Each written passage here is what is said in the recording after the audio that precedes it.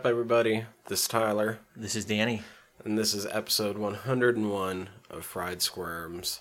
Next week, we will be getting back to the conclusion of... We never came up with what I was going to actually call it, huh?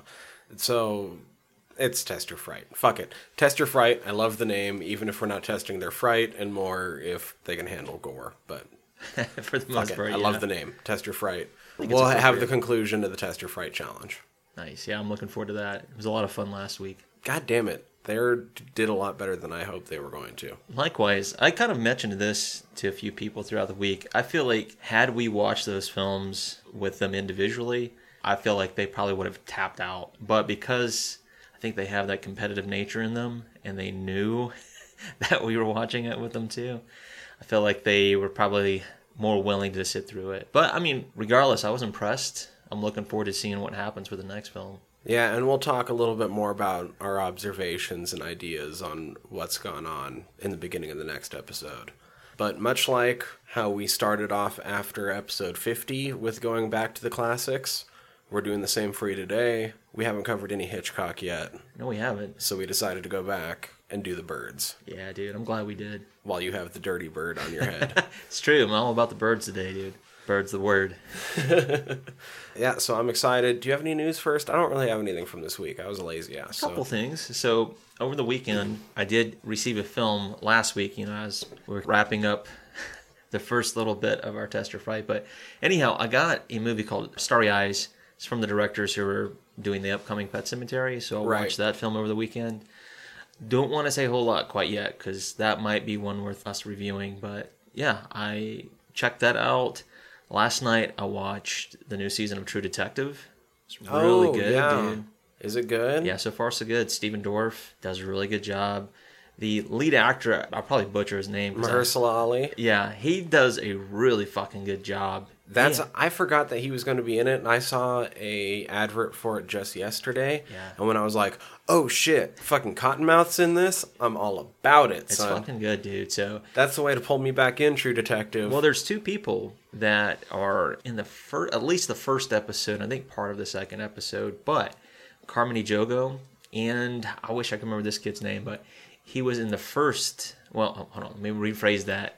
He was in The Purge, the first movie in the series. Oh, okay. He wasn't in the first Purge. Exactly.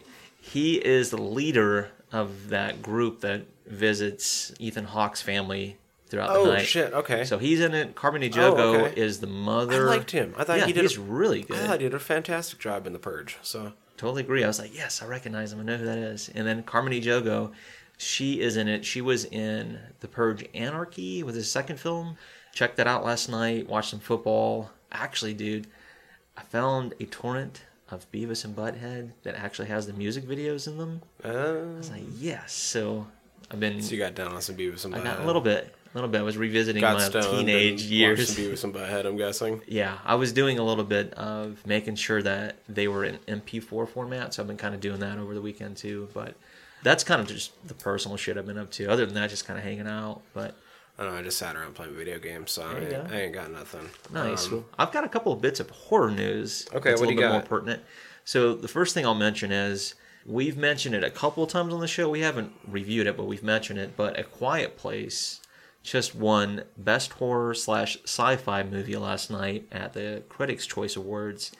So typically what that means, it seems like last year with Jordan Peele's Get Out, which we have covered, it was nominated and it won in the same category, and then it went on to get nominated for Best Motion Picture, Best Leading Actor, and Best Directing at the Academy Awards last year. So there's a possibility that because of this win last night for A Quiet Place, it might get the same treatment. But some of the films that it was stacked up against in that category were Annihilation, Halloween, which I've seen, talked about, Hereditary, and Suspiria. So quite a few films we're familiar with.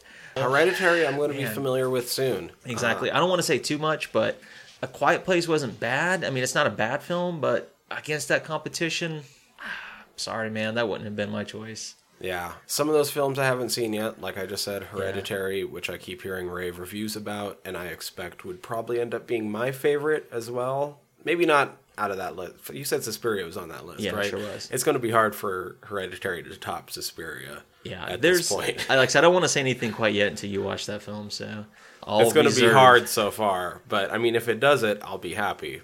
But the one thing I can say, I haven't seen The Quiet Place yet, but it did sort of capture like a really broad market. Even Dylan from the Test Your Fright competition got down on it in theaters. That's pretty and cool. Really dug it. And so. I think that's probably part of the appeal too, is that it was geared more towards. Yeah, it was accessible. It was geared more toward general audience, whereas some of these other films are a little bit more genre films per se.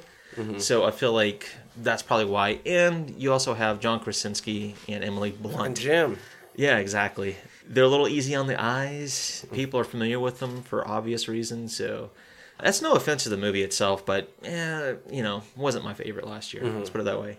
All right, so another thing that I had seen, which I actually grew up with, I'm pretty sure you did as well, but apparently there's a new draft of the live-action Masters of the Universe in the works. Oh, dope. Okay. Yeah. I know that they've been working on that for a bit, so. Yeah, so there's two brothers, Adam and Aaron Nee. They help with A Band of Robbers.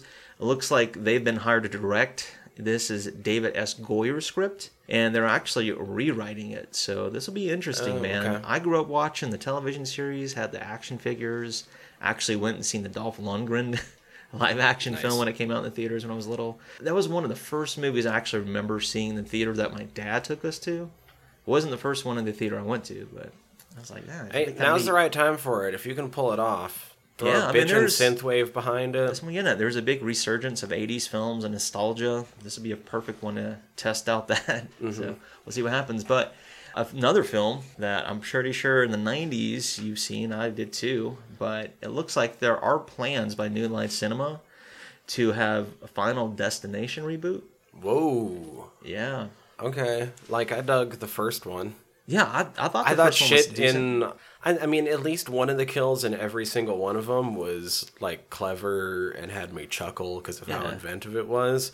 But they did go downhill in quality pretty steeply after that first one. They are no exception to the rule when it comes to, like, sequels, multiple sequels. They don't progressively get better. Especially in that time period. Yeah. Well, actually, the first one came out in 2000, but still from the 90s. But, yeah, we've talked about Devon Sawa because of Idle Hands. He was in the first one. There's a lot of familiar faces the more you get into them. Hey, I still get creeped out when driving behind a truck carrying a load of lumber. Yeah, that's another one of those kind of social memes before it was a meme. Like, yeah, if you saw there's lots of rigs out here hauling lumber. Yeah, it's like, I'll make sure if I'm on a 4-lane highway, I'll get over.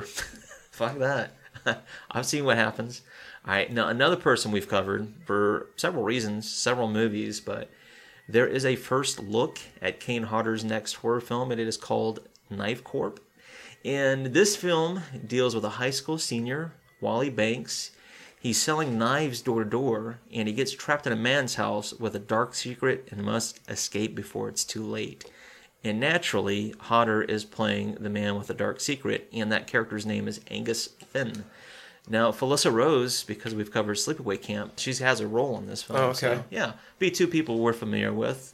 I don't know much more outside of that. I have a feeling it's probably low-budget film, so don't expect too much. Yeah, we'll see if I actually end up checking it out or not. If it's on somewhere, I might check it out. We'll see what happens. Now, this is a film we have covered once again, but Ridley Scott's Alien is getting a 40th anniversary 4K ultra high-definition release in the UK. So on April 1st, 2019, that is coming out. Like I said, it's to celebrate the 40th year of Alien. And there's some interesting, I guess, news, I suppose, or coincidence. There's an actress in that film that we're actually going to be talking about today. That's right. Yeah, so it's really cool. Yeah, so some other news I've got is Sony is finally releasing Fright Night on Blu-ray here in the States, and it is including the 3.5-hour documentary. Now, I bought a copy of it a couple months ago. The Blu-ray is region-free. It was by Eureka Entertainment, and I think it was a part of like the Twilight series they did. So if you didn't get it, man, it's like you kind of missed out. And it's fetching big bucks, but I'm glad to see that Sony is finally releasing it. Like, I grew up watching it, love that movie. So for fans who don't have a Blu-ray copy of it, check it out. All right, I've got two more bits of news. UK distributor Second Sight is teasing that they're bringing Dawn of the Dead back to Blu-ray. Now, it did have Okay. like a limited run on Blu-ray here in the States. Once again, it went out of stock. Good luck finding a copy that's not more than like $100. I've been looking. I was like, God, fuck that. Yeah, so I'm looking forward to that. That's going to be cool if they do decide to do it. I know we mentioned it a bunch last week, but I can't wait for more news on the fucking Dead Alive 4K. Man, I know, dude. This might be a good year to start getting into film collecting. All right, and the last bit of news I have, and it does involve Scream Factory / Shout Factory, which I know we're fans of, but they are releasing 4 classic Bela Lugosi and Boris Karloff horror films. And those films are The Black Cat and The Raven, that's the 1935 version, The Invisible Ray, and Black Friday. And this is going to be in a 4-disc set with a slipcover and new art. I don't see a release date quite yet for this, but once it comes out, it's going to be pretty dope. If you're fans of either one of those iconic Universal actors, I'd say this will be a nice one to have in your collection. So. I'm taking a look at it right now. As soon as you started saying it, I'm like, oh shit. Yeah, it's pretty dope, man. And all those films are set either in the 1930s, one's in the 1940s, so it's going to be pretty dope, man. Like I said, it's really cool seeing all these different distributors coming out with these films, man. It gives collectors like ourselves. You know what, that's dope, but Chance to another grab 'em thing up. that they just announced as an upcoming release that I actually haven't seen the movie yet, but this box art is fucking dope on this Green Inferno collector's Yeah, I did see edition. that. Eli Ross. So, man, you get an exclusive poster I see there. Typically with Shell Factory, man, they're Dude, chock that's full of special that's features. Some cool fucking artwork. The box arts are always good, man. Well, that's one thing I do like That's about like Shell something Factory. I would expect from Arrow right there, though. Yeah. Well, they both have their Yeah. unique styles. I like them though. But yeah, they got some good films coming up. I think some 80s films coming out that haven't had a proper release and stuff like that. So, but yeah, outside of that, man, that's pretty much what I've got as far Anyway, as horror news, personal news. I need to close this right now, or else I'm just going to Oh start man, shopping it's instead so of buying. easy to do. That's why I have to limit myself on those sites, dude. I'll just be like, oh shit, maybe I should own this, even though I'm trying to cut down on the amount of like actual physical.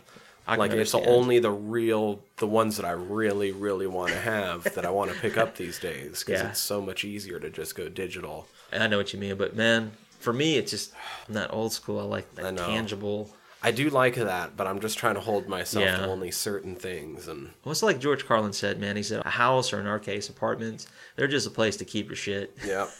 The more shit you get, the bigger the space you need. But yeah, then I start getting on websites like that where I'm like, ooh, look at all the pretty art that comes with it. Oh, God. So tempting, but that's the fun of it, man. Yeah, dude, I'm excited about today to talk about Alfred Hitchcock's The Birds. Somebody we want to talk about for a while now, so yeah. Right, let's get to it. Into the birds. This is going to be a birdemic.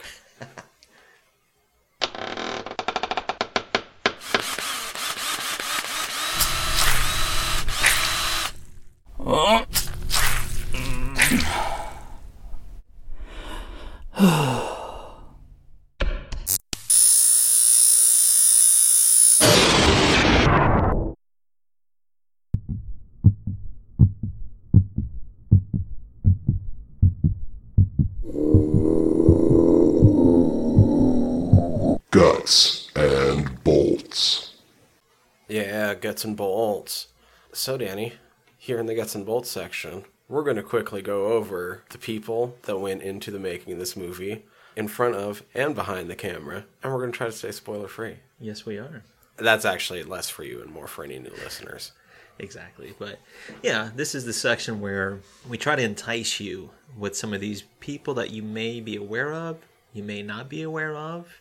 We give you a synopsis, we give you some spoiler-free little information here and there, and then at the end, we give you some warnings, just in case. That's right. It's also where we tell you that we have been smoking on a mixture of sour diesel and Jack Herrera, and it's going to be interesting. It's always interesting, dude. I love it. Yeah, today I'm not sure. I still have like a blend of, it's probably Cinex and some kind of OG skunk or haze of some sort. Yeah. So let's see. The Birds. A synopsis? Yeah, let's start with a synopsis. Let me think.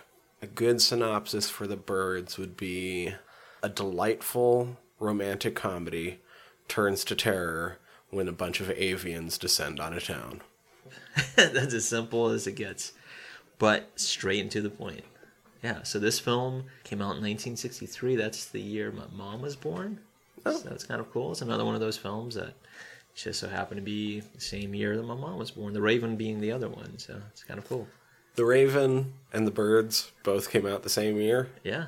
Didn't even realize that. It's pretty neat, isn't it? Yeah. It's really funny.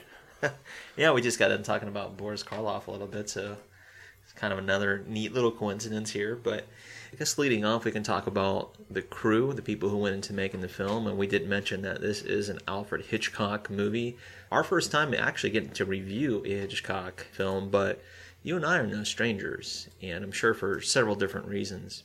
This is the main reason for me, to be honest. I mean, Hitchcock's super famous as one of the masters of thriller and suspense and different kinds of horror, especially if you look at contemporary reviews of some of these movies, where it's obviously were very much regarded as horrific some of the time. I mean, I grew up watching Alfred Hitchcock Presents. Likewise. When I was super young, and I hardly actually remember any of it.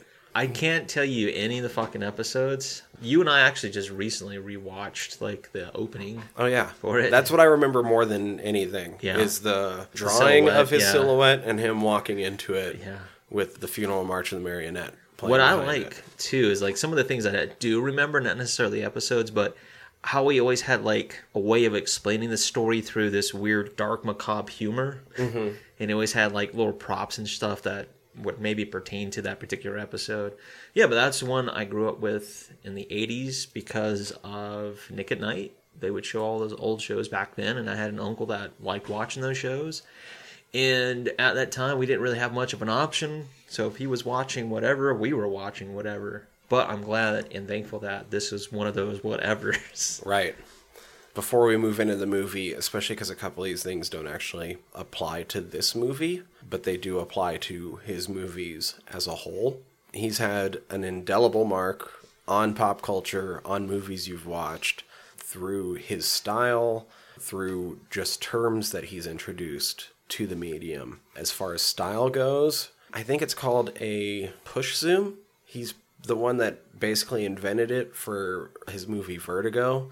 And basically it's when you have a camera on a dolly and you're physically pulling the camera away while zooming in at the same time to keep the head at the same zoom level, but it changes the way the background focuses behind it. The scene I always think of is in Jaws, when Chief Brody realizes the first attack's going down while he's sitting on the beach, and the way that it zooms in on his face and does it, that's the effect. It's for Brody. Yeah. That's the effect. That's pretty cool, yeah. So you're right, it does show like how much of an impact he's had on other directors throughout the times. I think he came up with the term of the MacGuffin, which is a writing term. And a MacGuffin is a motivating element in the story that is used to drive the plot and nothing else. It doesn't actually have anything else to do with the story, but people in the story want it, and that's why the plot moves forward. An example would be the Maltese Falcon, or the Philosopher's Stone in Harry Potter and the Philosopher's Stone. It's never actually used. It has two abilities that explain why people want it. It doesn't contribute anything to the actual story. The identity of Rosebud in Citizen Kane only drives the plot forward. Yeah, exactly. Doesn't actually matter. Doesn't actually affect anything in the story. The car in Dude, Where's My Car? Yeah. We're no strangers. I think you guys understand what I'm getting at. I was trying to find some really obvious examples. Those are all MacGuffins. He's the one that pretty much came up with the term. It's pretty neat. It's still used to this day. And I also follow TV Tropes, the website, tvtropes.org. I've fallen into just a rabbit hole of going through tons and tons of their articles. And he pretty much popularized a term that they use a variation of to this day when he was talking about the movie Vertigo, actually, which we'll probably actually have to come back to Hitchcock and do Vertigo at some point. Yeah, exactly. I've never actually seen all of it, so that's another reason why I'd like to do that. I've only seen clips. But what's now known as fridge logic, he referred to as icebox logic. And it's the sort of little inconsistencies in movies that you don't notice till later on. A lot of the time, let me think, there'd be... When he talked about icebox logic, there's a scene where Madeline mysteriously and impossibly disappears from the hotel that Scotty saw her in. And he responded by calling it an icebox scene.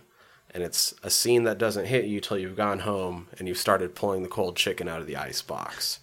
It's something that didn't really matter to the movie, but it is weird and shouldn't have been able to happen. But everything seemed to still flow right, and it doesn't hit you till later on that shouldn't have happened. Yeah. It's just that the term was icebox because it was olden days, and so now it's known as fridge logic. Exactly. But... So it shows you his impact, like you were saying, just in whether it's cinematic terms, pop culture, etc. And it's used as a plot device for some directors, writers. I think that might be all the good things I have to say about Hitchcock.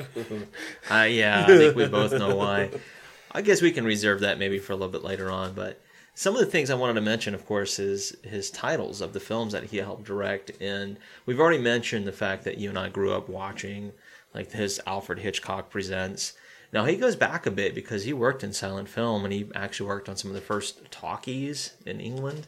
So you can go back all the way to the 20s. Not that you would know any of those films. He didn't really start getting prominent until actually started in the 40s with the film Rebecca, which is based off of the person who we'll talk about was a writer of a novella for this. Mm-hmm. Yeah. So with that, he also did such things as Shadow of a Doubt, the movie Spellbound, Notorious, the film Rope, Strangers on the Train, Dial M for Murder, Rear Window. I mean, there's so many. Lifeboat. So many that I grew up watching. I mean, the huge one, we haven't really talked about it yet, was Psycho from 1960.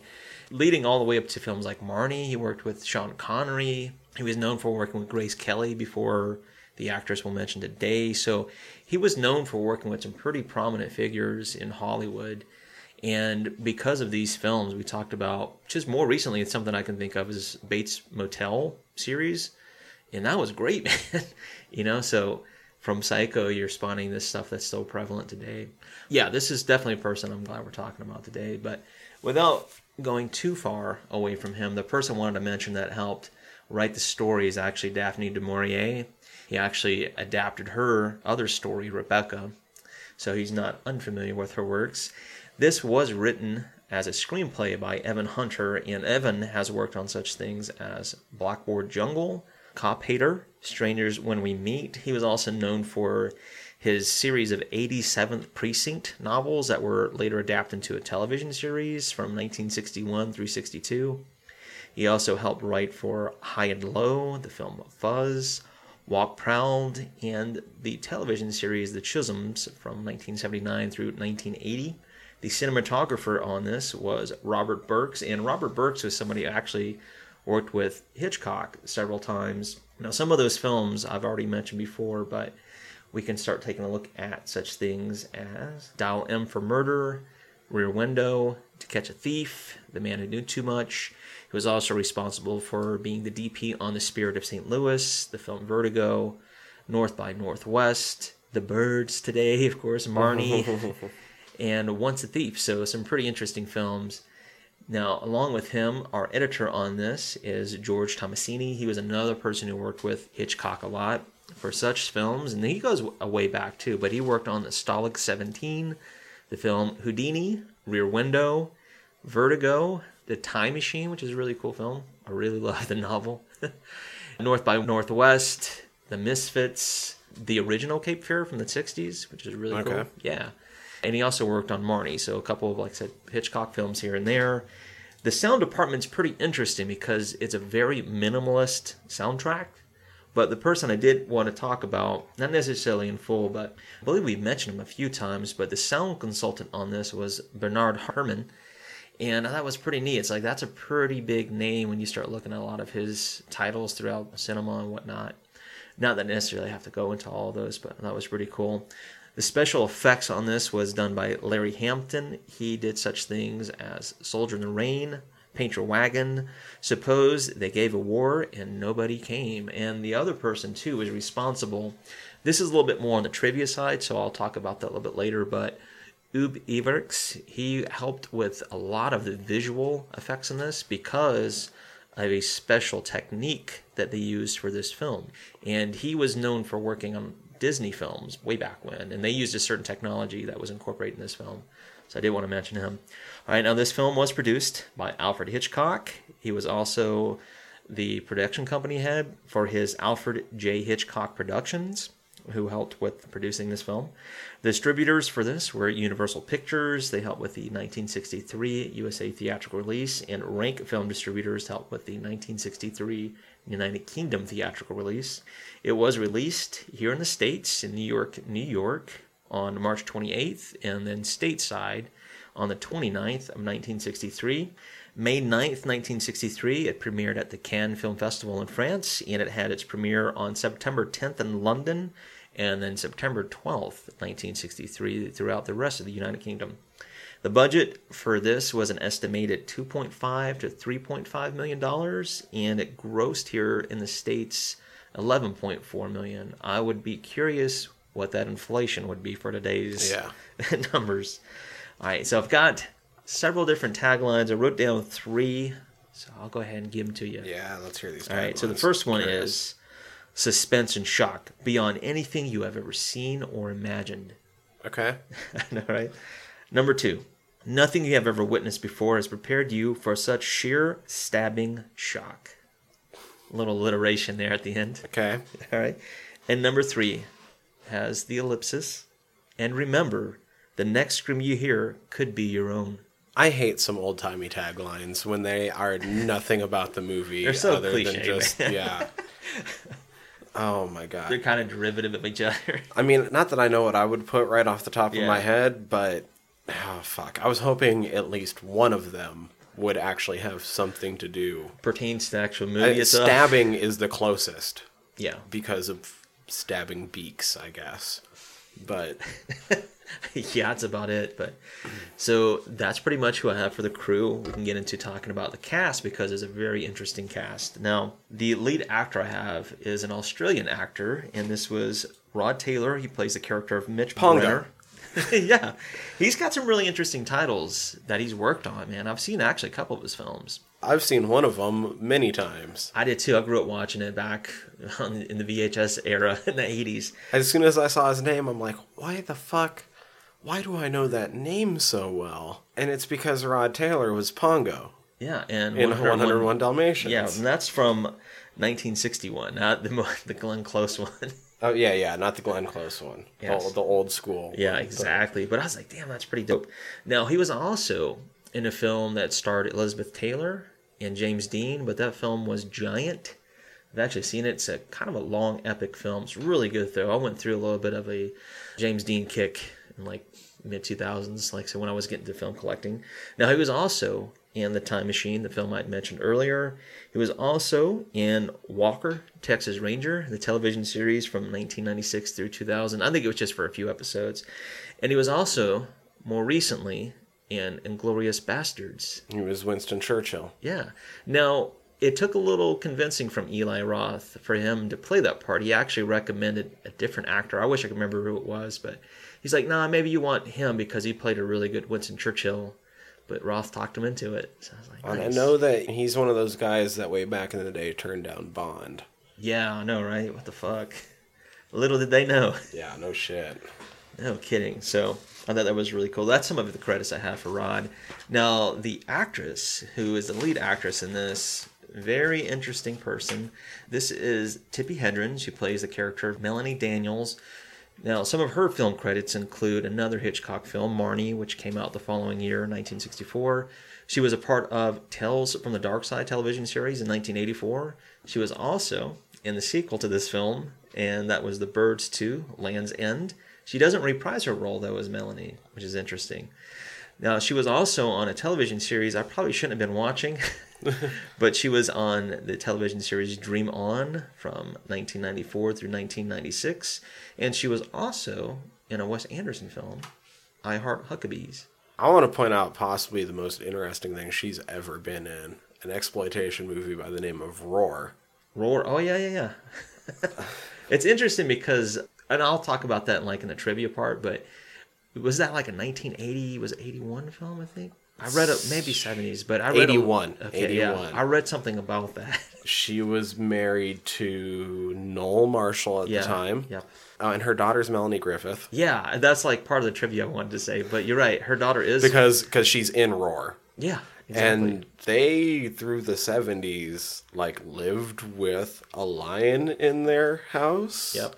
But then this exploitation movie was made where I don't think they lived with as many lions as are in this movie. I think there was things that really were their real life mixed in with other shit set up. For sure. The cinematographer on that, by the way, was Jan de Bont, who is known for, like, Speed and Twister. That's fucking funny. But who I believe has also done just some horse shit.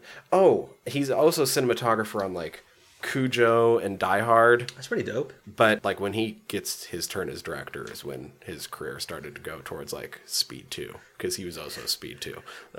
Yeah. Whoops. But, yeah, all sorts of, like... I don't think any of the animals got hurt on set, but over 70 members of the cast and crew ended up getting mauled over the time of the production. And I think Jan de Bont himself actually ended up having to get, like, over 200 stitches or something fucking insane like that. Like, it's nuts, man. I know a little interesting anecdote that goes along with that story as well, and I'll talk about that a little bit later. But yeah, even with her second husband, I think it was, Noel Marshall. Yeah, it's pretty interesting stuff I'll talk about there. But no, there's another actress in this I do want to mention, of course. Pretty big actress for a film that came out much later in her career. But the actress I'm talking about today is Jessica Tandy. She plays the character of Lydia Brenner, who is the mother of Rod Taylor's character, Midge Brenner. Yeah. Now, she was a part of Alfred Hitchcock Presents, the television series from 1956 through 1958 for a few episodes. She's also in such films as The World According to Garp, which is a Robin Williams film, a really great film. She was also in the films Still of the Night. Some movies I watched as a kid, so don't judge me too harshly, but she was in Cocoon and also the sequel, The when Return. I was looking through her filmography, I was like, I'm pretty sure the only thing I really know her from is Cocoon. I know, I was like, that's not really a kid's movie either. No. It's good, but it's not geared towards children. She was also in a film entitled Batteries Not Included. Another one I've seen. Yeah, okay, Batteries Not Included. Yeah. Now, the film I was talking about, that actually I think she won some major awards for it because Morgan Freeman's also in it. But she is Miss Daisy in Driving Miss Daisy. She was Which I've seen clips of. I've never actually watched the my movie. grandmother, like I said, she liked a lot of these dramas, so there's a lot of times I watch these films with her. I guess I would have seen a little bit of Fried Green Tomatoes. Yeah, so she was also in Fried Green Tomatoes, and she was also in the film Nobody's Fool. The next actress I have is a really interesting person as well. This is Suzanne Pleshette. She plays the character of Annie Hayworth in this film. Now, she's been in such things as If It's Tuesday, This Must Be Belgium. Fortunately, today is Monday. Missoula. She was also in Along Came a Spider. That's the 1970s version. She was a part of the Bob Newhart show. It's because she played his wife on that show. Lion King 2, Simba's Pride. Yeah, she voiced the character of Zira. Now, if you've ever seen, there's two of these versions, but it's Oh God. I was going to I would have seen her in Oh God Book 2. Yeah. Growing up. Because likewise. I really liked those first two. And she voiced a really popular Miyazaki film. She was in Spirited Away. Yeah, and she voiced the characters of Yubara and Zeniba, and that's, of course, the English version. But it's like, that's pretty cool. Now, I mentioned a little earlier, because of Alien, that we have mentioned an actress before. And today we're talking about Veronica Cartwright. She's super young in this film, but she plays the character of Kathy Brenner, which is Mitch Brenner's little sister and Lydia's daughter. Now, I can't remember the name of her character in Alien, but she was in it. And we've also talked about her a little bit because she was in Scary Movie Part 2, and she's spoofing The Exorcist.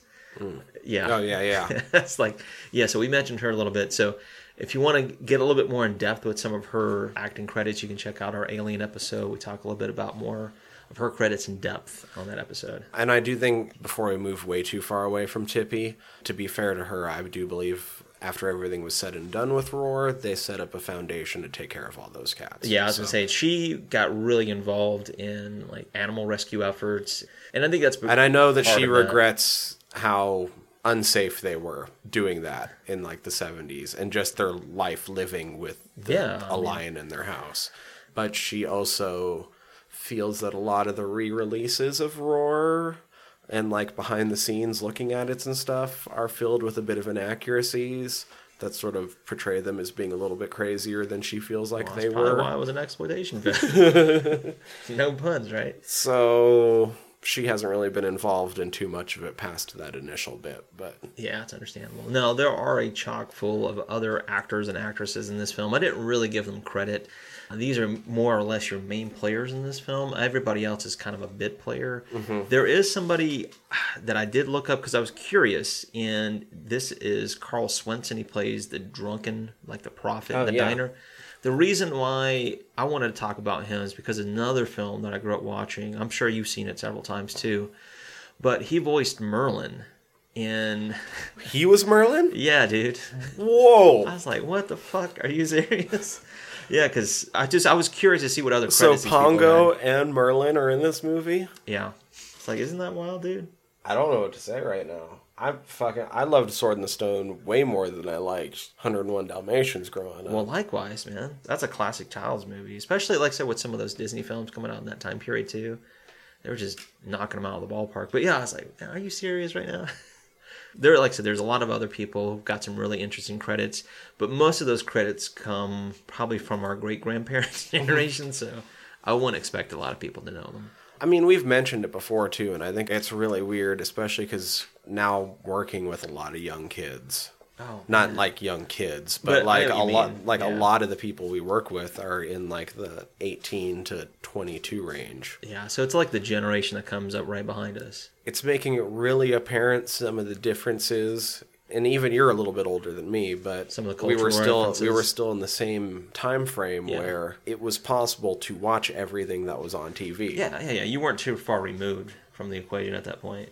And a lot of these stations still relied on a lot of the old reruns for at least a part of their programming. Yeah.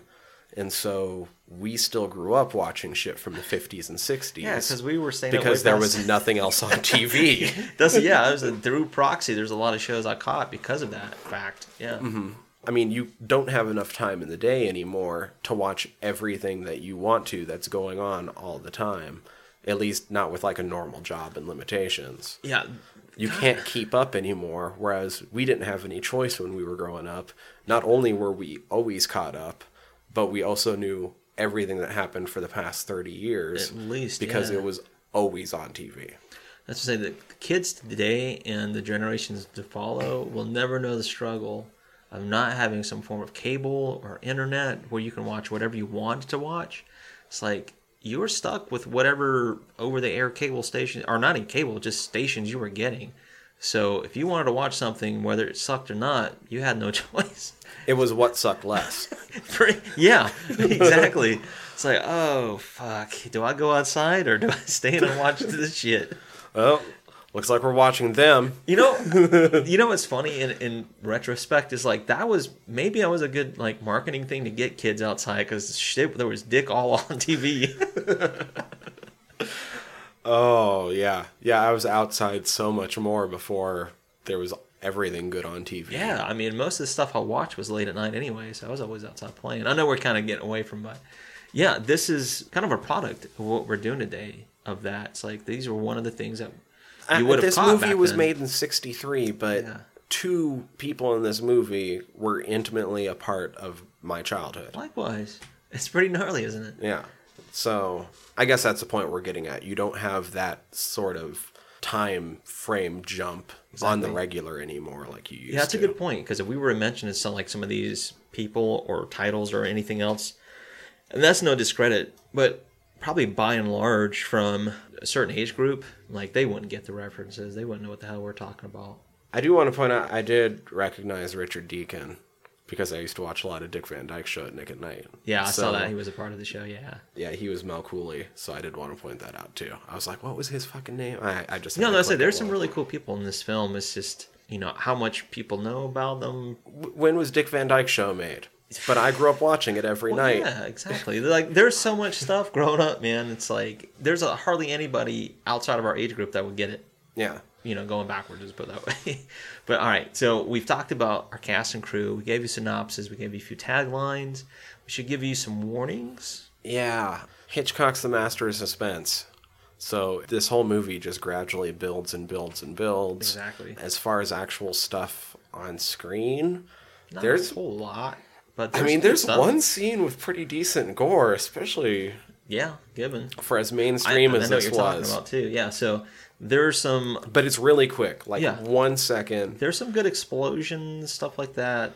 But otherwise, it's kind of... It's pretty tame for the most part. Yeah, it's pretty tame. It's just the overall feeling. Exact. Just the building of the suspense and the thrill and all that good stuff.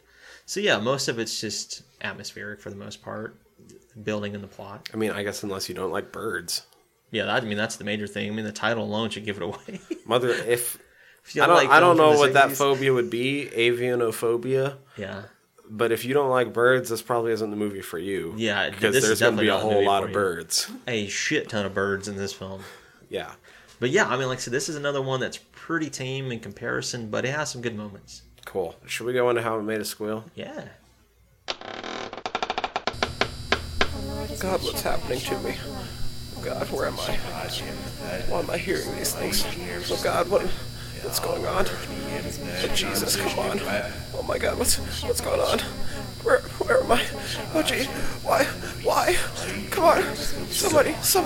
Ah, come on, somebody!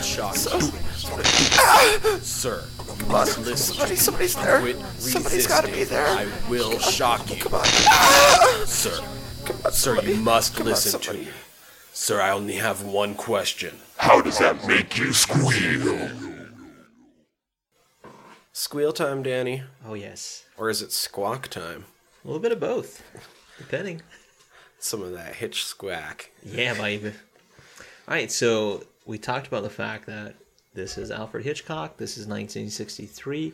This is the next section of our show, so if you're new, now we're going to get into spoilers and what we actually thought and exactly so like that. We're anything the fuck we want to say about it. We're open books at this point. So if you ever seen the film, go ahead and do it and then come back to us. But yeah, I was going to ask with this, because of our history with Hitchcock, did you ever see this film prior to us reviewing it? This is one of the few I didn't, so this is kind of my foray into the birds. It has been a while. I was trying to think of the last time I saw it, and the last time I saw it would have been in high school. But I have seen it, I'd say at least 3 times before this, even if it had been over a decade. Actually, people at home, you're listening to my voice, and so you can't see. Plus, I'm wearing long sleeves right now anyway, so you can't see. But I do have some Raven tattoos running up my arm.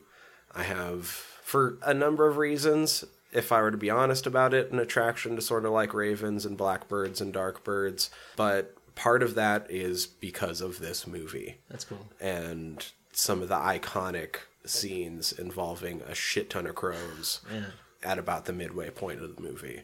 But in a weird way, it's kind of a formative movie for me just because of that imagery and how it stuck with me. I do like those birds for other reasons as well, but that was one of the things really early on where I was like, oh my God, like something just cemented. And I was like, that's dope. Yeah. That's something I'm always, like I've always just latched onto ever since. So no, it's very impressionable. So no doubt, man.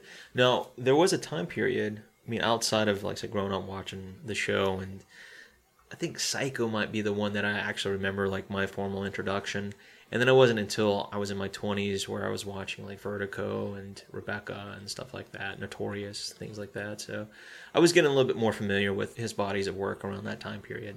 Mm-hmm. But like I said, this was my formal introduction.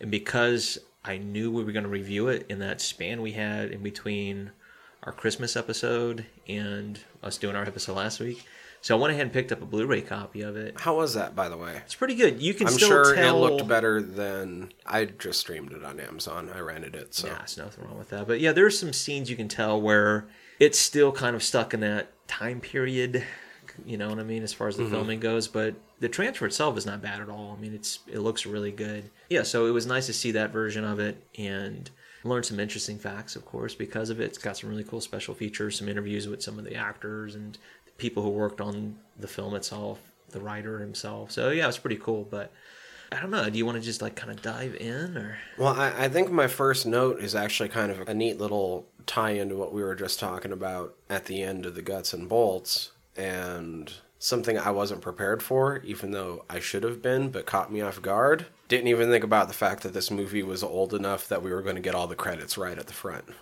That's funny. Yeah, it does. It's like it hits you right with them. And I was like, oh yeah, that's right. They used to do this all the time.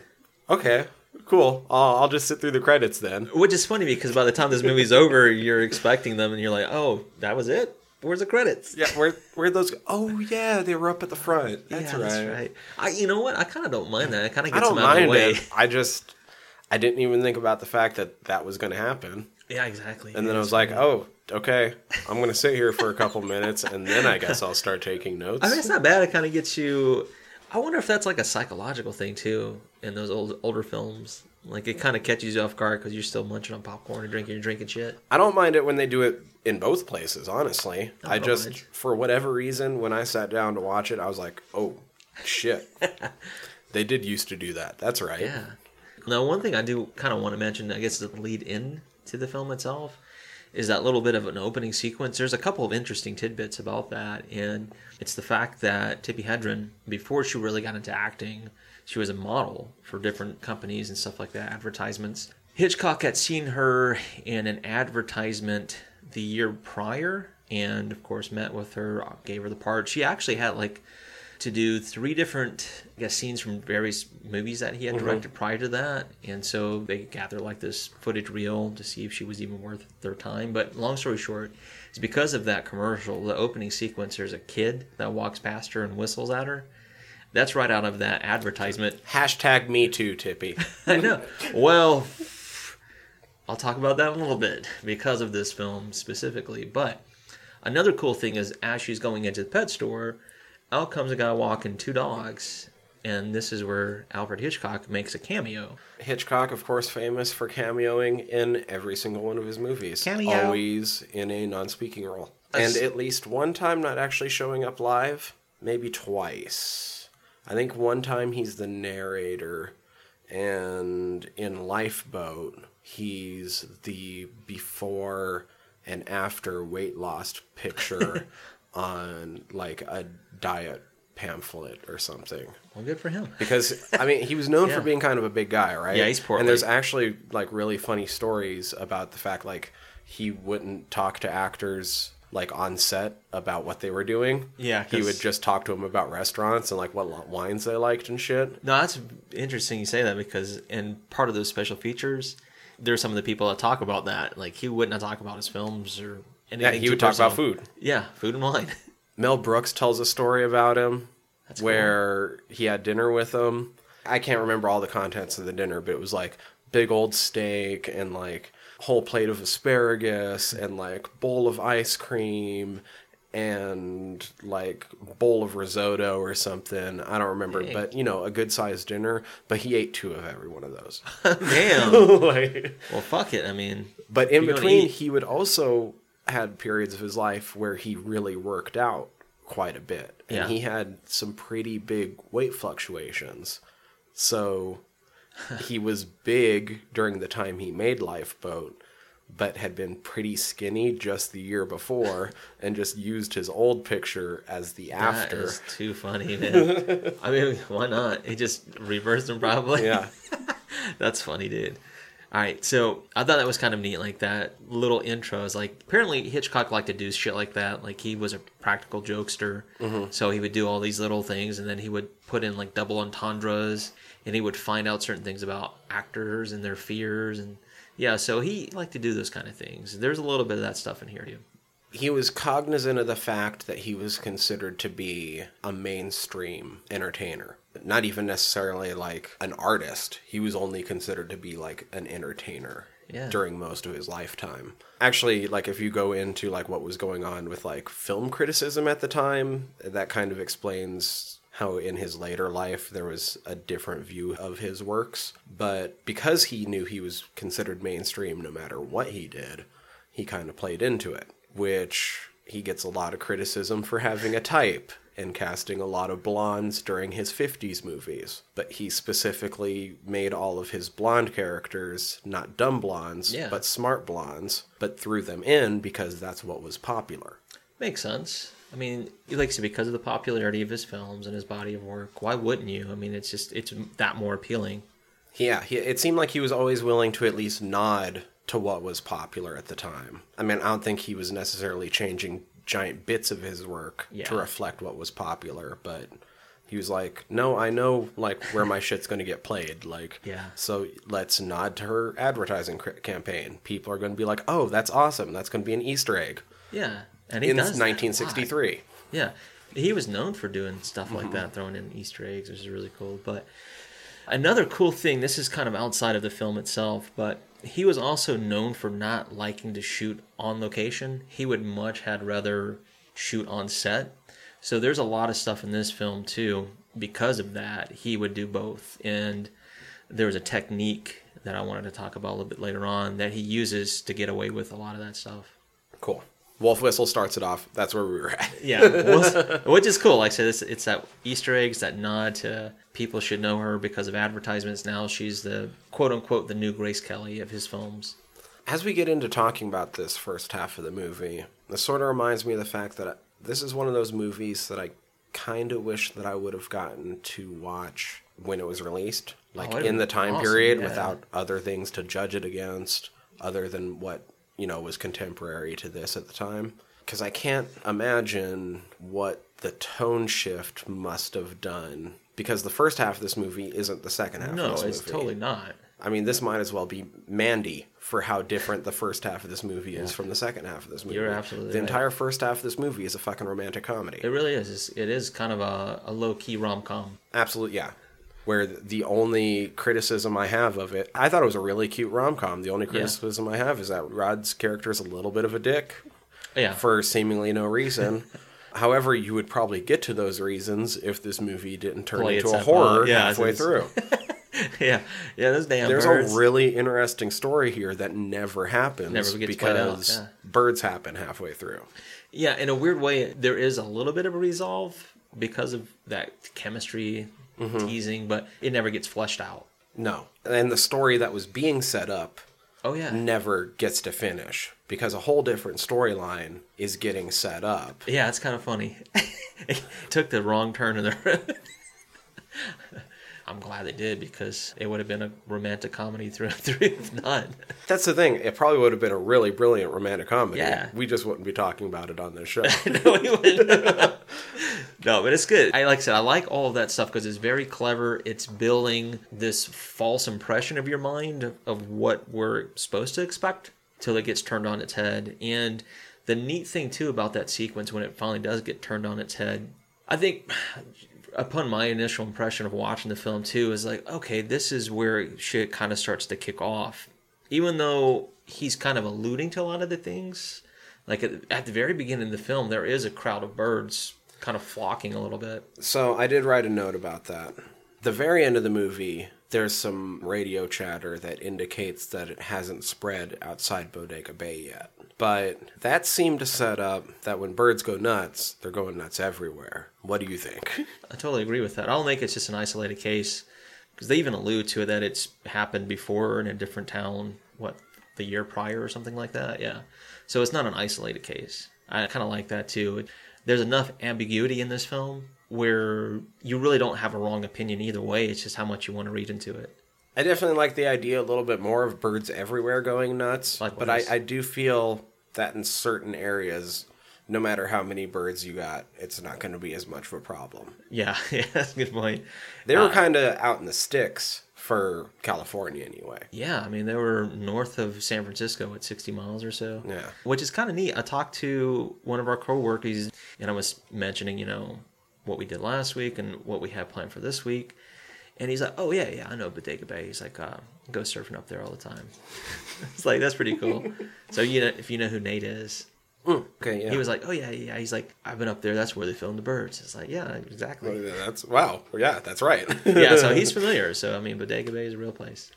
But, I think if you get back to San Fran proper, and the birds are going nuts, even if it's a fucking million birds going nuts, I don't think it's going to be as big of a problem as it was out in Bodega Bay. Yeah, you know what you're I mean? right, because you're a little bit more isolated. It's a little bit more, it's less populated, so it has a bigger impact. Okay. let's just get into this right now, because eventually one of us was going to ask it. Okay. You versus birds. How do you think this ends up going? Oh, man. All right. I think I have a little bit of an advantage. And the reason I say that is because I actually grew up with birds in the household. My uncle, who actually was a big fan of Hitchcock, and the reason why I watched all that stuff growing up, is he had parrots and cockatiels and cockatoos. So I feel Did like... he add foul-mouthed minor birds? No, that would have been fucking dope. No puns. But we did have a parrot. It was an Amazon redhead, for those who are familiar, that did talk. And the funny thing is, this shows you the time period I grew up in, is his name wound up being Hey Dude because of a show I grew up watching. Hey, dude. Yeah, so he knew how to say it. We would say, "Hey Dude," and he would repeat it back. And probably At least he didn't end up as Camp Anawana. No. Oh my gosh, yeah. I was thinking, because of that, not that maybe in the numbers game, in the long run, if you're getting attacked by birds, man, good luck, unless you got something to defend yourself with. But I'd like to think that I'd have a little bit of advantage, but I don't know how much. Hey, that's the thing I was thinking, like, numbers-wise, the amount of birds that were attacking these people... You're getting fucked up. Like, yeah, I'm getting fucked up. I'm going to get... You're getting bit, and there's not a whole lot you can do about it. Yeah, shit's going to happen to me. It's kind of like bees. I'm also guessing that I'm going to end up with a lot of dead bird bodies around me before they end up taking me down. Jesus, I know, right? Like, those bones are hollow. Like, I'm taking down some fucking birds before they take me down. Yeah, there's going to be a lot of birds getting fucked up, too, but... But yeah, numbers-wise... I mean, yeah, when you're talking about the numbers that they were attacking, I'm like, I'm not going to try to pretend I'm the toughest fucking man in the world or anything. Like, they're going to take me down eventually. Yeah. But I do think I'm going to end up with a lot more dead birds around me than anybody in this film was ending up with around them. Especially the kids. And if you give me a chance to get to, like, a bat beforehand or something, which nobody was arming themselves. Nobody was even, like, putting on goggles. No. There was no, like, mechanisms in this at all. There's a lot of swatting and running. It doesn't really help. The reason I said it reminds me of bees a little bit is because I've had that battle, and I got my ass kicked. I think bees would kick my ass worse than birds. Oh, yeah, no doubt. Or at least quicker. They don't fuck around. Bees aren't big enough for me to, like, push them away one by one. That's what I'm getting at. It's like, I feel like I have a better chance with birds. I absolutely feel like I have a better chance against birds. Yeah. Some birds are getting fucked up. Unless, like, the first group that descends on me is all, like, hawks or something. Yeah. Then I might be fucked right from the get-go. Yeah, I mean, we're talking about, like, sparrows. But they had, like... They were starting off with seagulls. Yeah. Like, those crows are going to fuck your ass up a bit. Yeah. I mean, not like the seagulls aren't, but... You have a better chance. If it's just the seagulls coming at me, I'm killing some fucking gulls. That's kind of where the film 2 starts to really kick off, is when she goes out to drop off those lovebirds, and he finds out it's her, and then that damn gull swoops down and hits her in the fucking head. She talked about that, like how they filmed that sequence. It's really cool. She said they were in the studio, and they said that one of the trainers had the bird up in the rafters, and they used like this tube to kind of push him down. She said that the person who was her hairstylist, like, just really got her hair nice and tight with hairspray. She said it almost felt like a freaking helmet. She said for her, there was one strand of her hair that was loose. And what they did is they ran a cable up through her neck to that piece. And they said as the bird was swooping down, they blew air over the top and made her hair come down. Oh, okay. And she said, yeah, they were pumping like a little bit of blood as well to get that effect going off. They did some really cool stuff back then. But that's where it starts to turn on its head, the film. It goes from that rom-com to like, we got a problem here with some of these damn goals, man. What's going on? I do want to say that right before it gets to that part when she's bringing the lovebirds out there and she has them in the car. Oh, that part where the little sway when they're leaning into the turns, I thought that was like one of the cutest things I've seen on film. That was adorable. The lovebirds it's just really like funny. Yeah, they're swaying with the car the way she's driving. She was hauling some ass too. Yeah, she was. That Aston Martin's a dope fucking car, by the way, too. Love to have it. Hate to see what the price is. Yeah, but even the scenes that he's setting up, it's very picturesque too. Oh yeah, totally taking advantage of some of that no-cal scenery. So pretty. The whole movie sort of has little moments where he just sort of pulls out and does that a little bit. He really does. And it's kind of neat too because some of it is matte design as well. Like they're taking advantage, like I said, of that picturesque element of bodega back in the 60s. Even like the interstate, the way it was built too, I was like, ooh, it's kind of sketchy because there's no rails out here. So people, I don't know if they were more cautious or they didn't give a fuck. Okay, she drops off the lovebirds. All that starts to happen. She's with the family. Lydia, Kathy? Yeah, Kathy, the sister. Did it bug you as much as it bugged me of Mitch calling his mom dear and darling? I was thinking that too. It's like, he called his sister honey. I mean, not that there's anything wrong with it, but it's just the terminology. Darling was weird. Yeah. Dear, I can kind of see. Darling was weird. I've never, ever called my mom either of those things. And see, that's the thing. Dear, I think you can sort of get away with like mommy dearest, just sort of shortened down. Yeah. You know what I mean? I can understand that, yeah. But darling? Darling. Yeah, no. Ooh, yeah, that one was like, are we about to go psycho in this motherfucker? I know, right? Are we getting psycho? Hitchcock, what are you doing? He does have an attic. Hitchcock, what are you doing? Yeah, I know, right? He's paying a little too much homage. And even though I knew what this movie was about, Yeah. and I'd seen it before, like coming back through it again Picking up on these things. 10 years later Yeah. with a critical eye when I was paying attention, I almost started being like, this is making for a really weird atmosphere. This Very family, close. there's something. Very close. Oh my God. Kathy, her automatic insistence towards Tippy just reminded me the little sister of the chick that Nick starts seeing in the second season of Big Mouth. Oh. It just reminded me yeah. that sleep over. Sleep over. That's funny. I think your sister wants a sleepover. Yeah. Sleep over. Sleep over. Yeah, she was all about it, dude. She was all about it. Yeah, Kathy immediately was just like, you have to come to my party. Yeah, she was like, Do you not "Spend the like night. us? We have a room. Yeah, I've got a She party immediately tomorrow." was like, do you not like us? What's up with that? Yeah, I know, right? You just brought me lovebirds. Do you now not like us? You're like- coming to my party. So some of the townspeople are kind of interesting. There's a little bit later on in the film, with the woman who has the kids at the diner, and there's a sequence that happens after all the carnage happens, and it was an actual like slap. Yeah. So listening to some of the interview that Tippi Hedren was talking about, she said that she got with that actress and was like, let's practice some of these fake slaps, and she's like, no, I want you to really slap me, because then my reaction will be authentic. And Tippy was like, I had never slapped anybody up to that point, and I just went for it.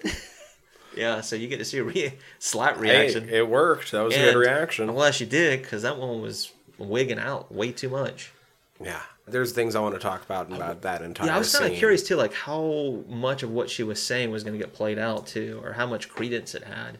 Since we're in the diner, there's kind of two parts to that diner scene. There's the before, and then shit goes off with the fire and the explosion, Exactly. all that shit. And then there's the after.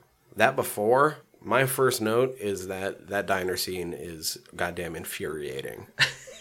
Almost all the people are insufferable. Yeah. And super dumb.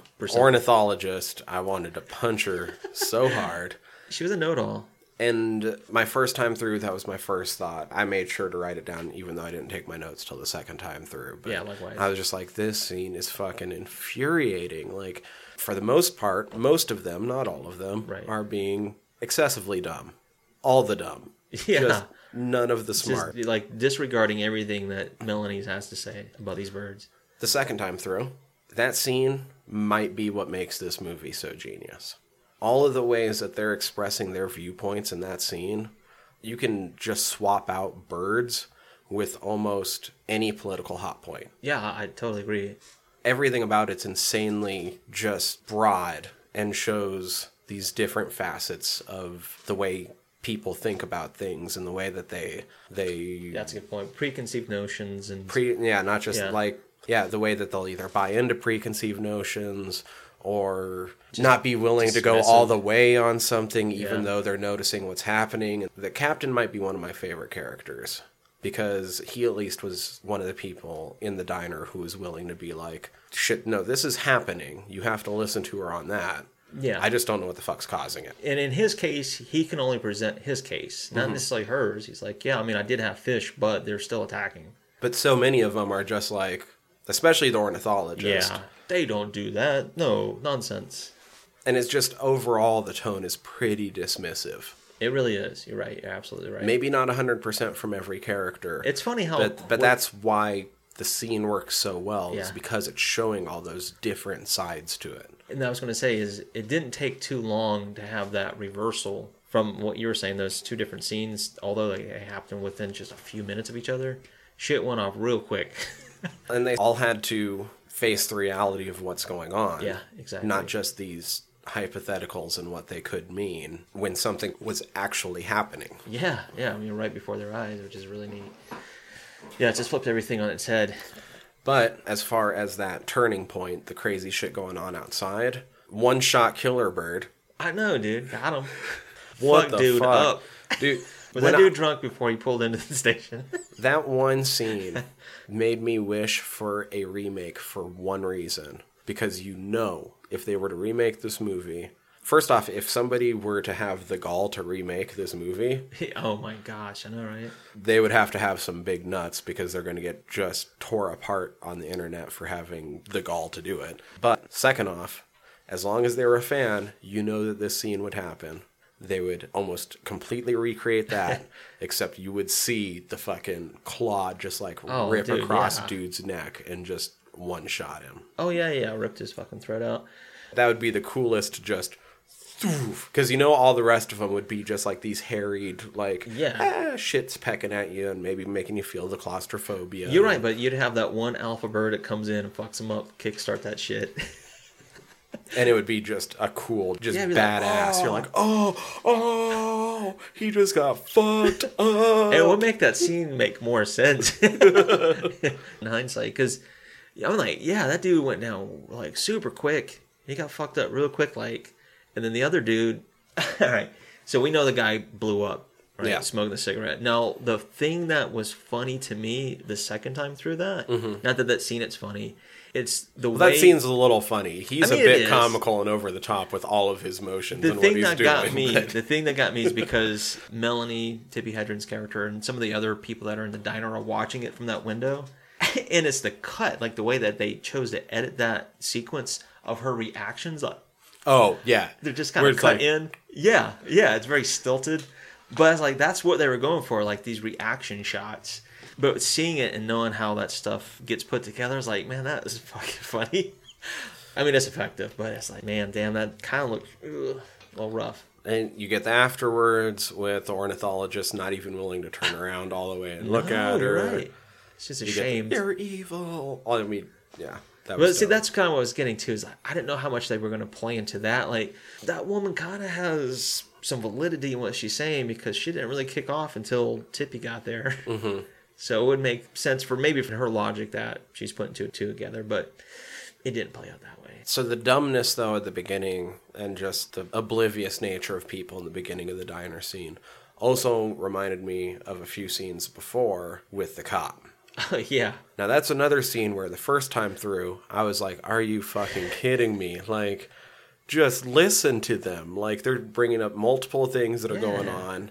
She got fucking attacked. Like, quit being so fucking dismissive. Second time through, I did ask myself, what the fuck's he gonna do? Yeah, exactly. I go arresting all these birds. Okay, so a flock of birds came down your chimney and attacked you guys. What the fuck do you guys want me to do? I know, right? I'm not pest control, or who knows, I don't know. You want me to just go start sniping random birds? Like...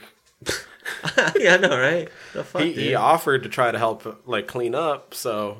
I mean, yeah. I mean, he was still being a dick about everything. Like, I'm not trying to give him a free pass, but I did start sitting there thinking for a second, like... Okay, he's being a dick, you're right, but then I'm like, what's he supposed to do about it? That's more like for animal control and wildlife and stuff like that. That's their department. Even then, what are they going to do about flocks of birds I don't know, dude. going down people's chimneys seemingly at random and attacking them? I know, that's another thing, too. It's like, that was super random. I like the way it played out, but it's like, God damn, I'm glad I don't own a chimney right now. Also, during the scene with that dumb cop, though, I think one of the best performances acting-wise in the movie's given. And Miss Daisy, is starting in on her breakdown that sort of happens through the movie as she's trying to clean up, and sort of you just see these emotions go across her face as she's trying to set things right and realizing that it's impossible just from the amount of damage that's been done. It's never going to be right again. Yeah, you're right. You can see that too, and Tippy's character starts to realize some of that too. Like, she's in a bad place right now with all this shit going on. So yeah, Jessica Tandy does a really good job, man. She really does. That's another thing that lends its hand in this film too. It's because of that lack of musical score in this. There are a lot of scenes too where it's very quiet. There's not a lot of dialogue spoken. And what he's trying to do is convey like these movements that keep you in it just enough to where you know what's going on without having to be told what the hell's going on through dialogue. He says there's a point in filmmaking too with audiences. He knows like you have to do just so much to keep them enthralled with the story by those movements, to where if you deviate any, they'll lose attention. And that's when he starts pulling you back in with dialogue and all this other stuff. But it's super clever in this film. There are a lot of the points in this movie you can kind of tune out. I mean, yeah. I mean, I love you, Hitchcock, but it's a long movie. It's a long movie. And the first half is kind of a rom-com. There's a lot of points in this movie you can kind of tune out. But it's true, he does use a lot of those devices to try to pull you back in. Exactly. Even in dialogue scenes, it's like, you're not really missing a whole lot. It's just giving you a little bit more background into the characters. Like, for instance, Annie, her character. I mean, you could literally remove her character from the film and it wouldn't miss a beat. But she's a strong actress. She wanted to be Melanie. She is so good in this movie. Really good. She actually, her character was written in to be younger because they had an older woman in mind as the headmistress of the school. But because she was such a good actress, like, Hitchcock wrote her in.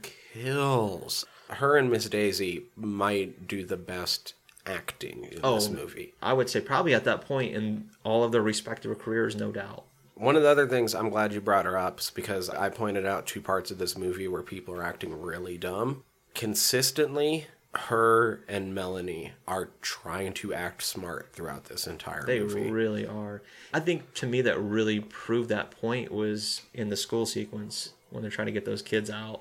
Oh, I loved the way when she sort of realized what was going on outside, how she just had that moment where she took just a second and she's like, okay, this is what we're going to do. She processed it and then went right into using her already given role as a school teacher to keep everything calm and orderly and get them the fuck out. Exactly. And it was neat, too, because she used a process that, not necessarily for that situation, but it plays a role in other situations where these kids were familiar with it. It's like, we get out, we don't fucking run.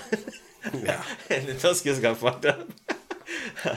Something cool about that sequence, this is what I wanted to talk about since we're kind of in this little bit, is you can notice it as they're running down the street, how the birds are, some of it's mechanical, some of it's real birds, etc. Now, this is where that technique I was wanting to talk about with the guy from Disney. The guy from Disney is, his name is Ub Iwerks, and he worked for Disney, like I said. He was known for using this process. It's called the sodium vapor, and it's referring to the lighting, actually. It gives it this yellow glow, as opposed to, because they're using blue screen, where you get some of this weird blue fuzz. You can see it leaching out. So what they do, and this is kind of cool, is they get an establishing shot of whatever the background's going to be. Right. And they use the silhouette of those characters, right, to go against it. And so when they're in the studio, they're using those 2 different lights. You're getting the white light onto the characters to give them that foreground lighting, and they're still using the vapor in the background. So that way, for the background, the yellow seeps in more. It gives you more of that coloration, and you want more of a stronger presence with the white lighting in the foreground. And it was big for Disney at that time. They were the only ones apparently in the film industry that were doing that. Oh, shit. So Hitchcock knew that. He knew that the technology at the time, because the way that the birds were flapping, it's just too much distortion going on. Time period-wise, Disney would have been doing that for, what, like Mary Poppins? Probably stuff like that. I don't know, like the big names, but they Song were of the using South? it. Probably, man. Anything that had to do with matting and using blue screen at that time period, I would imagine. So yeah, they were the leaders. They were the only ones really that had that process Chitty down. Bang Bang? Chitty Bang Bang, I love you. Chitty Bang Bang, Chitty Bang. But yeah, dude, I thought it was really cool. It's like it kept those colors from leaching. It still made things fluid in the way that was filmed. I mean, looking on it now, I mean, you can tell what the fuck they were doing. But Right. I still thought, I was like, that is really cool. They actually had to go to Disney, because this is Universal, and hire that guy out as a consultant, because he was the shit back then at that. He like was credited with over 300 something visual effects on this film because of that. So yeah, that was another technology at that time period where it could have been a lot worse. He said those birds flapping on screen would just, it looked like shit if they kept that other lighting process in effect. Yeah. So a little bit of trivia there. Oh, and another thing I was going to say too is when they brought those kids back into the studio, they had everybody on treadmills. Oh. And it took a while to film because those kids weren't coordinated. That's funny. Yeah. Oh, that's funny. Yeah, Tippy, she made mention of that too. She's like, when they brought us back in, she's like, we got a really good workout because of that. I want to just jump into Annie and Tippy not being done. I'm just going to mix up all the names. I'm okay with that. Everyone knows who I'm talking about. Annie and Melanie being not dumb. I super enjoyed, it actually almost made me laugh when Tippy pointed out that there's a full moon in the obvious, like, lit up matte shot behind them. Because there's a lot of movies to this day that will have a night that's that bright, and they'll just use the excuse, it's dark out. I know, what the fuck, man. It's like, no, it's a full moon out. Like, no, you can see shit back there. Just because it's dark out. Look, you can see. You can see. I liked how that was actually just, like, called out in this movie. Like, no, I mean, it's dark, yeah, but it's light enough that you can see shit. There's a lot of movies, especially horror movies, where nighttime is just nighttime. Yeah, it's like a just vacuum in dark. space. Yeah, regardless of how much lighting you have outside. You're right. It's another one of those techniques that he's known for. It's like pointing out the obvious. The fucking eyes gouged out was dope. I just wanted to that point was out. good. That was I was another like, thing. what the fuck, Hitchcock? I really wasn't expecting that. But that was that moment in the film, too, where Jessica Tandy's character, like, that was kind of a breaking point, too, for her, too. Like, this shit was becoming a reality. She's already lost her husband a few years prior. This is probably somebody that she's friends with, that character, and that's just too much to deal with. It's starting to hit home, especially when she saw those broken cups hanging up. She knew what was going on. But that was good. Even though it might be the most iconic scene from this movie, and I knew it was coming up for minutes leading into it, just waiting on it, the shot where it's revealed just how many crows have settled in behind her, oh man, still chilling. It is. I like how weirdly, just like, starts with a few. absolutely chilling. Yeah. I mean, how fast it happened, too. Like, just enough time for her to light a cigarette. That lets you know that there's some real shit going on. Like, this is starting to get fucky. Man, all the Annie shit, all the exposition that they get back and forth, it's so neat. I honestly, I'm going to say it again, I kind of wish that I could see that rom-com where... I mean, you could. It's, but where it's like Tippi Hedren and Rod Taylor getting together, kind of with the help of one of his old exes. Yeah. And them all getting to see each other even for their flaws, because that's kind of what it seemed like it was getting set up a little bit. Yeah. I mean, they were And there's a pretty lot open. of weird emotional interchange, and her being very open about the fact that she's still into him. And But that's kind of what you were talking about earlier, too, with some of the things that Hitchcock either coined or implemented, is where you're getting a lot of that exposition. You're getting a lot of this background that doesn't really play itself out at all. It's just something to keep the movie going forward and make you a little bit more sympathetic towards these characters. They're more humanized. But I think it's all that setup. It might not be played out and paid off for the movie that it felt like it was originally setting up. I think the most heart-wrenching part of this movie for me was seeing her body laid out over those steps. Like, fuck. And it's not even like, we just came off watching a couple really fucked up movies. We're about to watch another fucked up movie. We're about to watch multiple fucked up movies coming up, because there's at least one movie that we're getting to sometime soon that's also super fucked up. Oh my god, yeah. But that was heartbreaking. Just her just strewn across the steps. Yeah. Almost just like a lifeless doll. And the fact that Melanie, she was sympathetic, of course. She felt the impact of that death, even though they weren't like close friends. They bonded.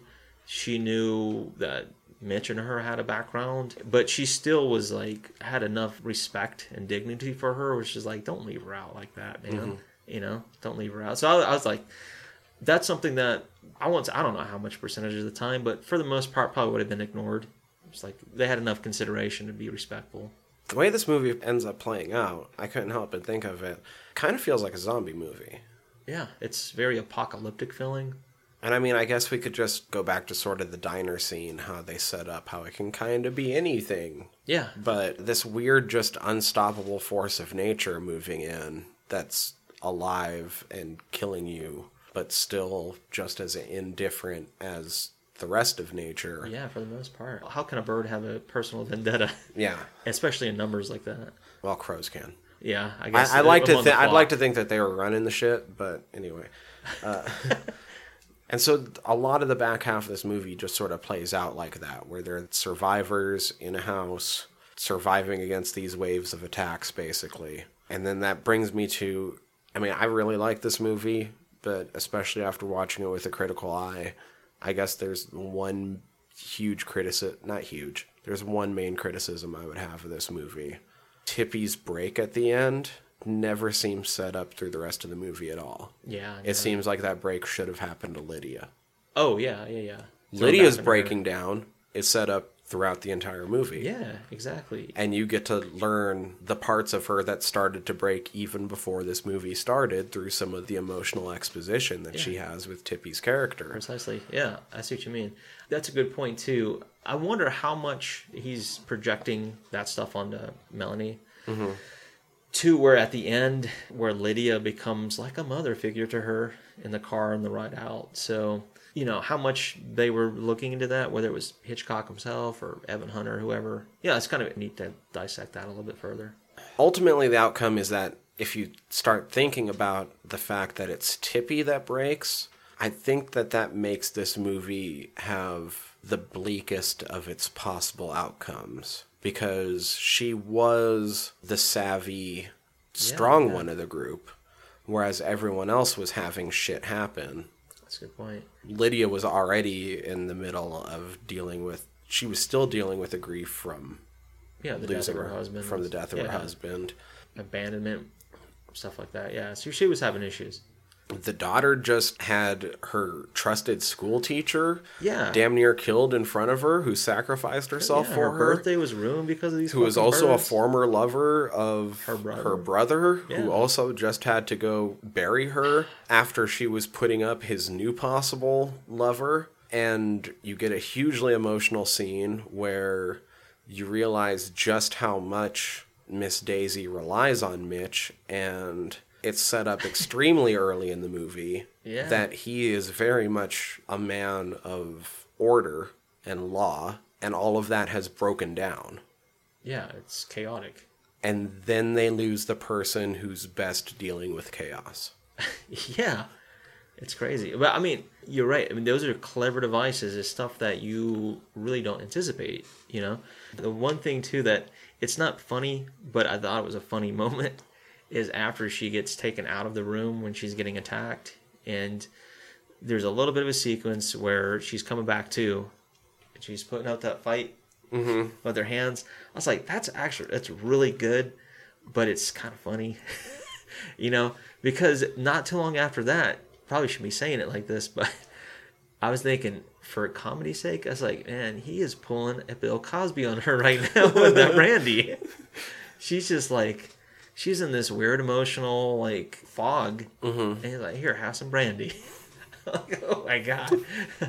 Long story short, though, it's effective because not long after that, too, when she's going out of the house, she's like, she has the last spoken lines of some of the last spoken lines. She's like, "No." Yeah. Like, oh shit. So yeah, it is kind of a weird thing to put on her. Like, she's the one who breaks, but I can kind of see it a little bit too. She might be savvy in the respect that she's covering up some of her vulnerabilities and insecurities, and that could be a breaking point. She gets fucked up.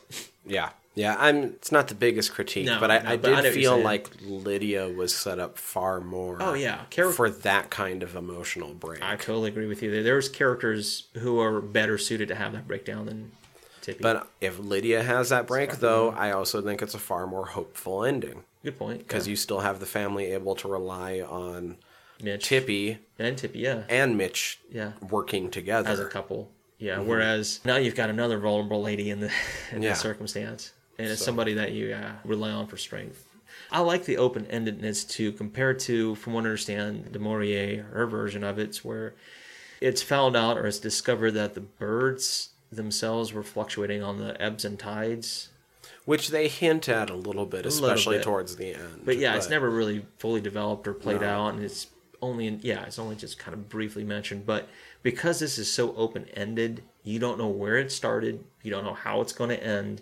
You kind of feel like you're thrown in the middle of this bigger picture. But I liked it. I mean, it's super effective. It's clever. For the most part, you're not really thinking the bigger picture, without looking at it critically. But then it makes you wonder, too, like, maybe that was just, like, all he was really going for. Yeah. The ending reminded me a lot of Zack Snyder Dawn of the Dead ending. Yeah. Yeah. Good point, man. No, I understand that there was supposed to be an alternate ending as well that never really got filmed. Oh, yeah. I read about that, which I would have loved, where they get back to San Francisco, and as they're pulling up on the city, they see the Golden Gate Bridge, and it's just full of fucking birds. Yeah. Now, here's something that's cool about that Blu-ray, is that they actually have the script, like, written out, and, all these little edits in there, and they even have the storyboard drawn out for it. It was never filmed, that sequence. Oh, okay. But it does exist in at least screenplay form. So I thought that was really cool. Some of the things aside from the film I want to talk about, because you brought it up earlier with Roar. Now, Tippy and her husband at the time, Noel Marshall, I don't know what circumstances brought her and William Peter Blatty together, but they became friends, and he actually gave her an unpublished copy of The Exorcist. And she became so enthralled by the story, she actually woke up Noel one night. She's like, you need to represent him to get this published and perhaps get this adapted to the film. And so he did. He agreed to it. So he became executive producer on the film. She actually took the photo of Blatty on the original print of The Exorcist when it was published for the back jacket. Now this is where it gets fucked. So Noel and Blatty agreed in principle that Noel was supposed to get 15% of the profits from the movie, but Blatty backed out. He's like, we only agreed to it in terms, we never signed it. And that caused a rift between all three of them. So Noel and Tippy apparently at the time were struggling financially, and they were trying to help fund that movie you were talking about, Roar. That would have helped the funding of it. I think that movie ended up being 3 or 4 years in production for multiple reasons, and funding was one of those reasons. That's what helped fund that project, right? And subsequently they divorced, and there was a time where Blatty ran back into Tippy at some event. I think it was for The Exorcist or something a little bit later on in his career. And she pretty much just blew him off. She's like, she didn't say fuck you directly, but that's pretty much what happened. Now, the thing, too, is I was reading a little bit more about her personal history, whether it was with directors or, in this case, it could have been writers, directors. If she had a friendship, she liked to name her animals after these people. Oh. Yeah, so I think she had a tiger or a cub or something that was named Billy because of William Peter Blatty. Oh, wow. She had, I think, another lion or another animal that was named Connery because of Sean Connery. Connery and Marnie. Yeah. So she was known to do that. Johnny Depp, she never starred or anything like that, but she was so enamored by him, she named one of her pets, I think, Depp or something like that. But because of Melanie Griffith, Antonio Banderas actually was in a few movies with Johnny Depp. So she kind of knew him indirectly because of Antonio. Was this the movie where Connery was offered the Taylor role? Yeah. But he basically couldn't do it because of his commitments to James Bond? I think so. And he was always pissed about that. Yeah, that's why he ended up doing Marnie. I think, who was it? Cary Grant was also offered the role, but because he was too big of a star, Hitchcock was like, no. My name and the fact that it's a single title, The Birds, that's enough star power. But yeah, there's some really, cool anecdotes because of that stuff. Ooh, should we talk about the not cool ones? Let's get to it. All right. A few more cool ones before we get into the dark shit. All right. So Mitch, who was played by Rod, the reason he was named Mitch is that the actual owner of the Tides restaurant gave Hitchcock permission to use his restaurant on a couple of conditions. One was if he named lead character after him. So that's why Mitch is named Mitch, because the owner's name was Mitch Zavich. Now, Hitchcock, because of that, he also let him have a speaking part in the film. So as Tippy is getting off the boat after getting attacked by the ghoul, and Mitch and her are walking, there's a guy that's like, "What happened, Mitch?" Oh, that's the guy. That's, okay. Yeah, so he gave him a speaking part. I was like, that was pretty cool. Honest Promise. They said that the gas station where all that chaos went down, right? A lot of it they filmed and they reconstructed sets at Universal and their backlots and stuff like that. They actually constructed that gas station, and then after that, they actually built a gas station in its place. Oh. And it still exists. Wow. So in the film itself, it didn't exist. It was just a part of the set. And then they built it. Yeah, and then somebody came in and built it probably because they knew it was going to be a landmark or a historic landmark.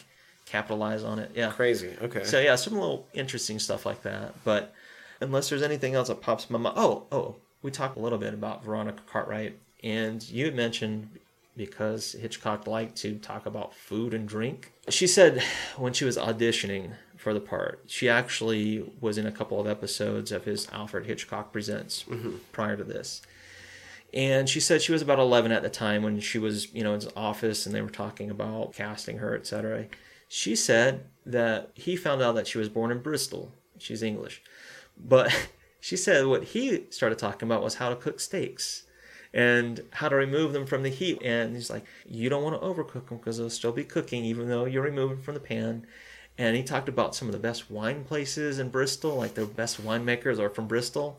She's like, that was cool and all, but I was 11 years old.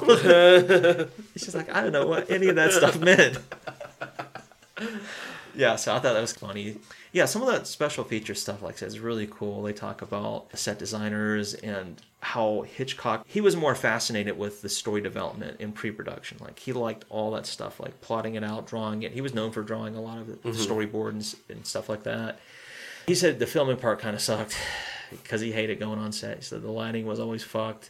He much preferred to just shoot at the studios, etc. So you get to learn a little bit about that. There was a scene where somebody gave a little bit more in-depth ideas of how Hitchcock liked to use, not even characters, it could just be like objects in his films to give you these emotional attachments. He says if you watch the scene where Jessica Tandy drives out to that guy who had his eyes pecked out, what they did is they watered down the driveway because it's dust, right? You don't think much of it. But as she's driving there, you don't see the dust kicking up, right? He says it's very flat, it's just easy drive in. You don't think much of it. It isn't until after she discovers that the guy was killed and she gets back in the truck and she's blazing off. He said what's happening is you're getting to see like the ease of her going there and then the tension afterward, because that's when the dust kicks up. He says when she finally pulls in, what that car or that truck signified, it was an emotional truck. There was an emotional attachment put to it, and he does that in his films. He puts these little characteristics, these devices or these props that otherwise you wouldn't give two shits less about. Right. So it's like, it's clever, man, that he was using these sweeping shots and these little devices that most people don't really even think about, which shows like his genius, how much attention to detail he puts into his films and stuff like that. So gave me a little bit better appreciation for at least his artistic merits. But this is probably where we can interlude or segue into like some of the dark shit. Because typically along with geniuses, there comes a fine line between genius and crazy. Honestly, I had heard some stories here or there, so I didn't want to look up too much, but what I do know is that Hitchcock definitely threw real birds at Tippi Hedren and abused her to the point where she left to... She was physically and emotionally exhausted. And left the set to the hospital for a small period of time. Yeah. And it's even her double that appears in one of the scenes in the movie because she hadn't returned from the hospital yet. Yeah, she was on doctor's orders at that point. She became so exhausted, like I said, she was hospitalized, and it shut down production for a week because really they didn't have any other scenes to shoot. That was pretty much what they had at the time. Like, that was the shoots. So from what I understand, this is from Tippi herself. So this isn't like hearsay or just speculation or insinuation. Now, in those special features, she, not necessarily that she gloats on him or anything like that, but it sounds like she's giving him some pretty good praise, some high praise. But it wasn't until a little bit later where she's like, no, he was like sexually trying to advance on her, and propositioned her and stuff like that. From what I understand is that he wanted her to be like sexually available.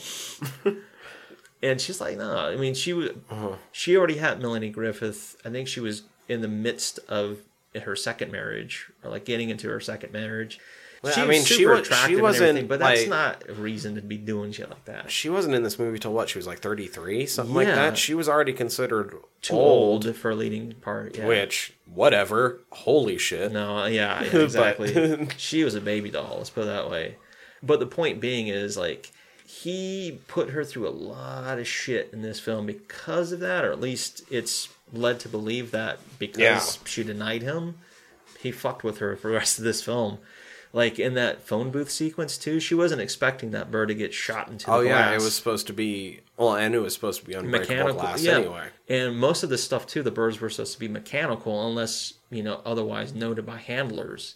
Mm-hmm. And they talked... Well, she talked about it, too, is like... And I think even Rod Taylor talked about it. There were certain scenes where Hitchcock gave them the impression that this was going to be very controlled. There might be a few live birds, but handlers are close by.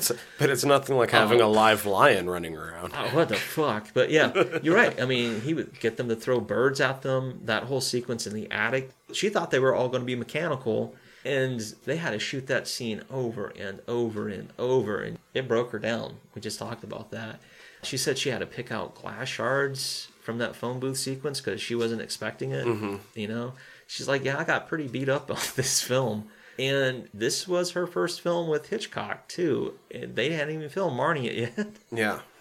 No, from what I understand, too, is because she was under contract with Hitchcock, that there were other studios that were like offering her all these roles, but she had to turn them down because she was already under contract. And she felt like because of that stuff that her career in essence was kind of ruined. Like she was getting blackballed, So like I said, how much you want to read into that, entirely up to you. We jokingly refer to like the Me Too, not that it's funny, but it just goes to show like how long that stuff in Hollywood's been going on. Unfortunately, sounds like Hitchcock was no stranger to that shit, which is sad, man. It's like he was successful enough where he didn't have to do those kind of things. Not that any other reason is an excuse. There is no excuse, but no. It's like, oh man, that's dodgy as fuck. Because his art itself is like, it's genius. You can't help but notice it, but it's like, oh, I hate that there's a blotch on this, man. Yeah, it sucks, but I mean, the other option is get rid of Hitchcock, which that ain't happening. Too much is built off of what he did, to be honest. So exactly. So aside from all that, it is interesting to see like how like these films like Psycho, The Birds, some films we'll be mentioning later, probably Vertigo and stuff like that, like how they're still celebrated. Like these are landmark films, not only for us in horror, but just in cinema in general. Like I was highly impressed at like how well this film is shot, from all kinds of different lenses, I suppose. But yeah, it was fun to finally get to watch it. It was fun to finally get to talk about Hitchcock. Learned a lot about this film in general. It gave me a better appreciation because hearing the title, The Birds, I'm like, what is there to be scared of with fucking birds? A lot. In numbers. Yeah. This ain't no fucking birdemic, son. No, dude, it's like, I can see why that title, The Master of Suspense and Thriller, is attached to his name because he leads you in all these different directions and then he hits you sideways. Mm-hmm.